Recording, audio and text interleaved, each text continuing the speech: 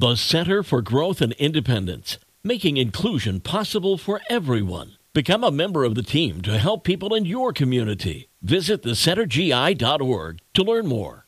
98.3 The Coast. It's the best mix in the morning show. Good morning. It's Mark Hamlin. Time for your daily dish now, and it's that time of year again. People magazine has named it Sexiest Man Alive, chosen by voters who cast ballots over the fall. The 2023 Sexiest Man Alive was revealed last night on Jimmy Kimmel, and the Sexiest Man Alive, Patrick Dempsey. I'm glad it happened at this point in my life, the former Grey's Anatomy star said to People.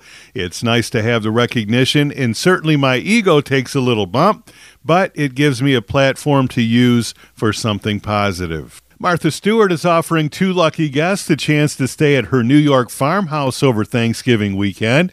The overnight stay, which is available on Booking.com for just $11.23, includes a brunch with Stewart and a guided tour of her property. Guests will also receive signed copies of Stewart's cookbooks and other Thanksgiving goodies. The reservation will be on a first-come, first-served basis when the house is made available on November 16th. Jack Nicholson has no plans to star in any new movies anytime soon.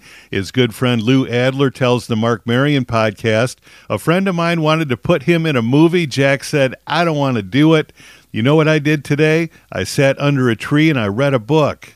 He's doing whatever he really wants to do. He wants to be quiet. He wants to eat what he wants to eat, and he wants to live how he wants to live. Brittany Mahomes wants to play matchmaker for Sophie Turner. Brittany, who is married to Kansas City Chiefs star Patrick Mahomes, has hung out with Sophie before and thinks she's a doll. She would love to set Sophie up with one of Patrick's friends. Not a bad idea.